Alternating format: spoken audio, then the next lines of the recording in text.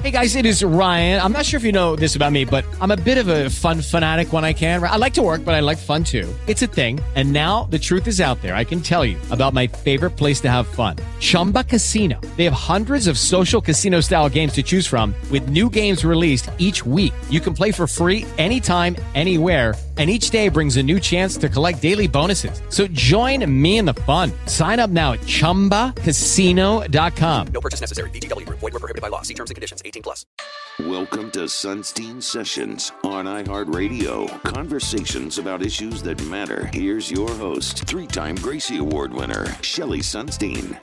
Good morning, and we are just days away from Halloween, and I want to introduce you to Jim Lorenzo. He is the founder and owner of the long-running Haunted Mansion. There is a haunted mansion in New York City. It's in Tribeca. It's called Blood Manor. If you are not familiar with it, it's at 359 Broadway. First, Jim, tell us the history of Blood Manor.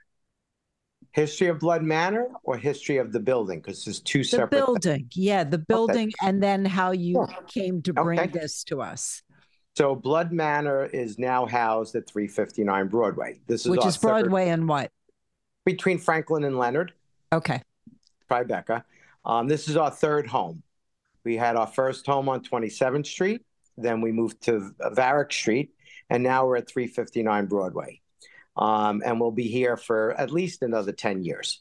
So the building that we are in right now, when we had a hard time finding a location, because there's a lot that goes into it. We need to be able to line people up. We need to be able to build out what we need to do. We have to comply with the building department and so on and so forth. So when we found 359, and I had to go meet with the landlord for the first time, when I sat with him, he said to me, this is a landmark building. And Matthew Brady, the famous Civil War photographer, had his studio there. And I was like, really? He says, yeah. He goes, not only that, he said the landmark status came about because Brady actually photographed Abraham Lincoln for the $5 bill in that location. Wow. Yeah, it's crazy. So then, that the history alone was pretty amazing. The building itself was incredible to see. It's this old, ornate, and very spooky looking from the outside just on its own. And then he started to go on and explain to me that Brady had 3 floors of the building that were his studio, where he displayed all those horrible images from the Civil War. We all know them. We've all seen them. They were pretty gruesome, and they were displayed, and he felt like this was going to be his claim to fame, and he was going to be very successful and sell all these images and so on and so forth. And after the war, quite honestly, no one really wanted to purchase them. So when he died, at the space, it's been said to us from a lot of different people that he never left. He died penniless and in the building. Huh. So the building may be haunted. Oh, no, not maybe. It's definitely haunted. We know that when I posted 359 Broadway, the new home of Blood Manor, I got about 15, 20 different emails from folks that had called on the building as a sales rep or had an office there or worked in the building at one of the maintenance men. And they would talk about these 3 hot spots in the building where they would feel things and hear things and see things. And on our first press party that we had there 6 years ago, we had a member from the I think it was the Post of the News. One of the photographers had mentioned that they saw this great character in Civil War garb, and we didn't have anybody in Civil War garb. So, oh yeah, and and it's been documented. It was written down, and they wrote it in the paper that they saw something and this and that.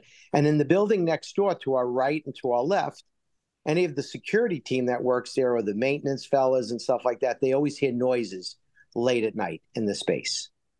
So there's definitely stuff going on. And anytime I brought mediums there, and we don't kind of tell them anything, we just bring them in and they get to the sub-basement to a certain spot and they go, something's going on here. They go up to the parlor room, which is one of our rooms in the haunt itself, and they see the Ouija board and they say, does the Ouija board move? And we say all the time. So they're right on in the same, these same 3 hot spots in the building. So it's definitely haunted. But the history of Blood Manor is that we started, I'm an event producer. I've produced all kinds of really cool events. I produced the sport of beach tennis around the world, which is all volley tennis played in the sand. We got it into the Pan American Games. I did 300 and something tournaments around the world: China, Japan, Brazil, Italy, France. Amazing, amazing, amazing sport. So as a producer, somebody wants to do something, you figure it out and you make it happen. So we started doing a person's home. They had a very big budget, and we created this incredible haunted house for a few years. And at the time, I was still on the event side, managing some of the bigger clubs in New York City's event side. It's like the China Club. I produced all the events, not the club, just the events. Spirit, which was a big, big nightclub on 27th Street, we produced all the events there. And they had the fifth floor was vacant. And we were like, you know what, why don't we try doing a haunted house? And it was really the first one to be in New York City. And we produced it 20 years ago. This is our 20-year anniversary. And 20 years ago, we opened up our doors, and the first weekend, there was more ghosts than there were people, unfortunately. And then a great article came out, and it was announced, and the word got out. And I remember vividly walking out the front door and looking up, and the Empire State Building was up to my right in the distance, and it was pouring rain, and you could see lightning hitting the lightning rod. And I looked down the street, and there was about 1,000 people online standing there in the rain with umbrellas. Wow. And it's been a success story ever since.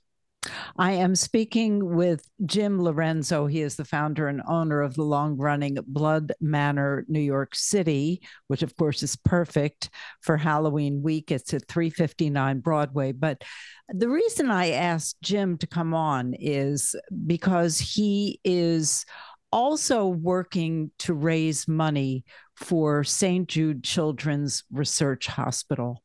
And he has his own personal story to tell, which is quite tragic, quite sad, but he's doing some good out of the tragedy in his life. So, Jim, I'll let you explain.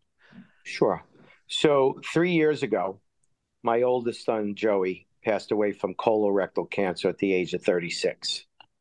At 34, 2 days after his wedding, he was diagnosed with stage 4 colorectal cancer, and he was never sick a day before in his life.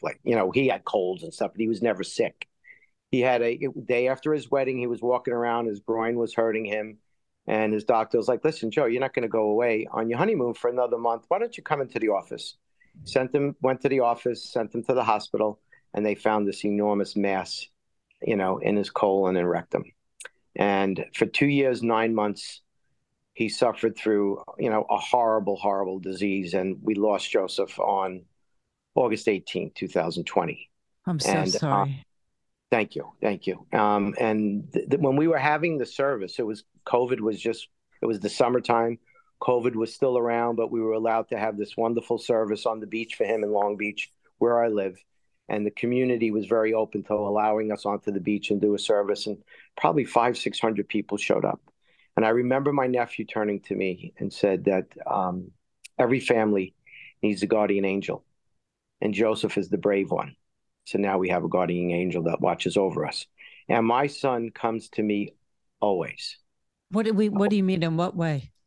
Well, Joseph, from a very young age, everything was checkerboards. He would paint his room checkerboard. When he got married in checkerboard vans, and it was just his thing. And every day, I'll see, like, a kid will be riding down the block with a skateboard. He'll kick up his skateboard, and the bottom of it is checkerboard. Someone will show up at Blood Manor, and they'll step out of the car and they got a checkerboard jacket on.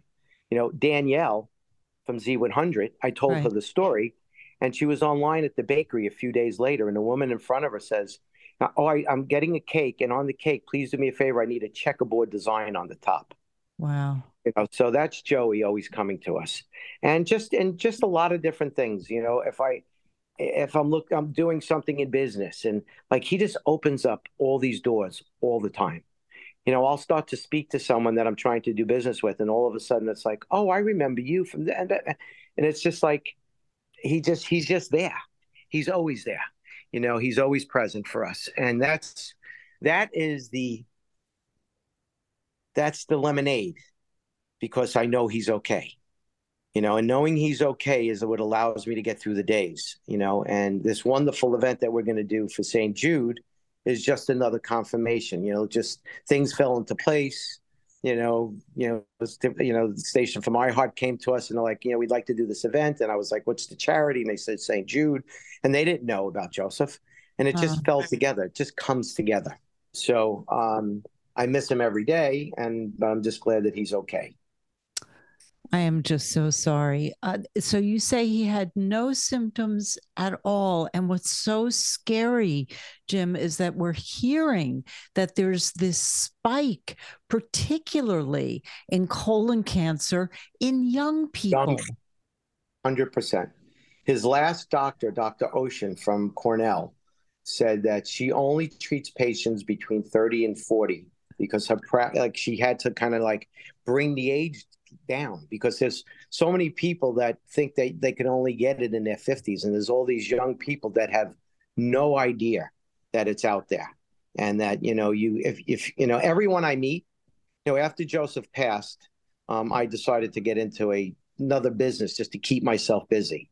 So I'm in the construction equipment business. I work for a company, Durante Rentals, and every person I meet on job sites, I tell them the story of Joseph, and I ask them how old they are, and then I tell them to go get a colonoscopy.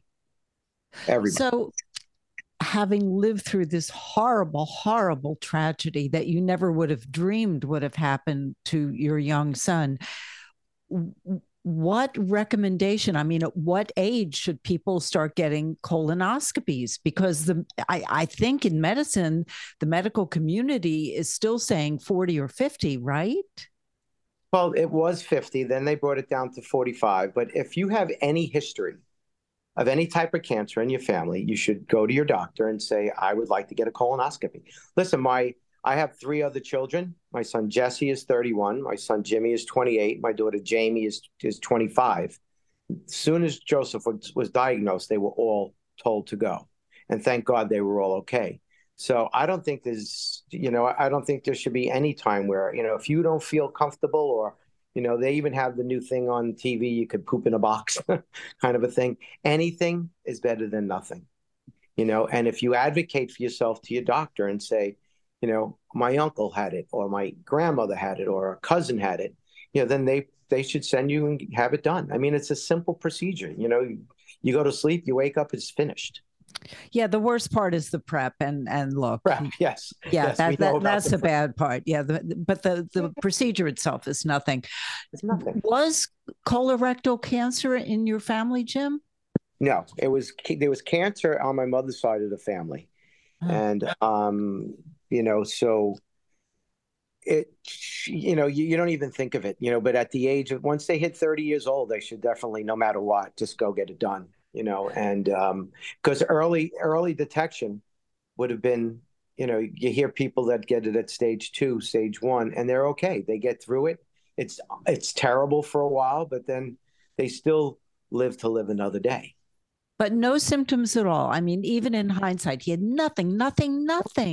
Nope. We went to 110 Fish concerts, no problem. Played golf, worked as a professional waiter, no problems.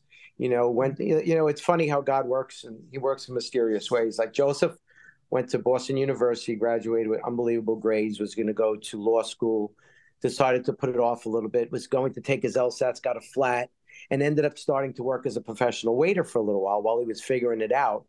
Got married to a wonderful girl, my daughter-in-law, Allison, and boom. They spent 1.5 days of happiness before he got sick. I just can't imagine. But there's also possibly another silver lining. They did save his sperm, so maybe something miraculous can happen in the future.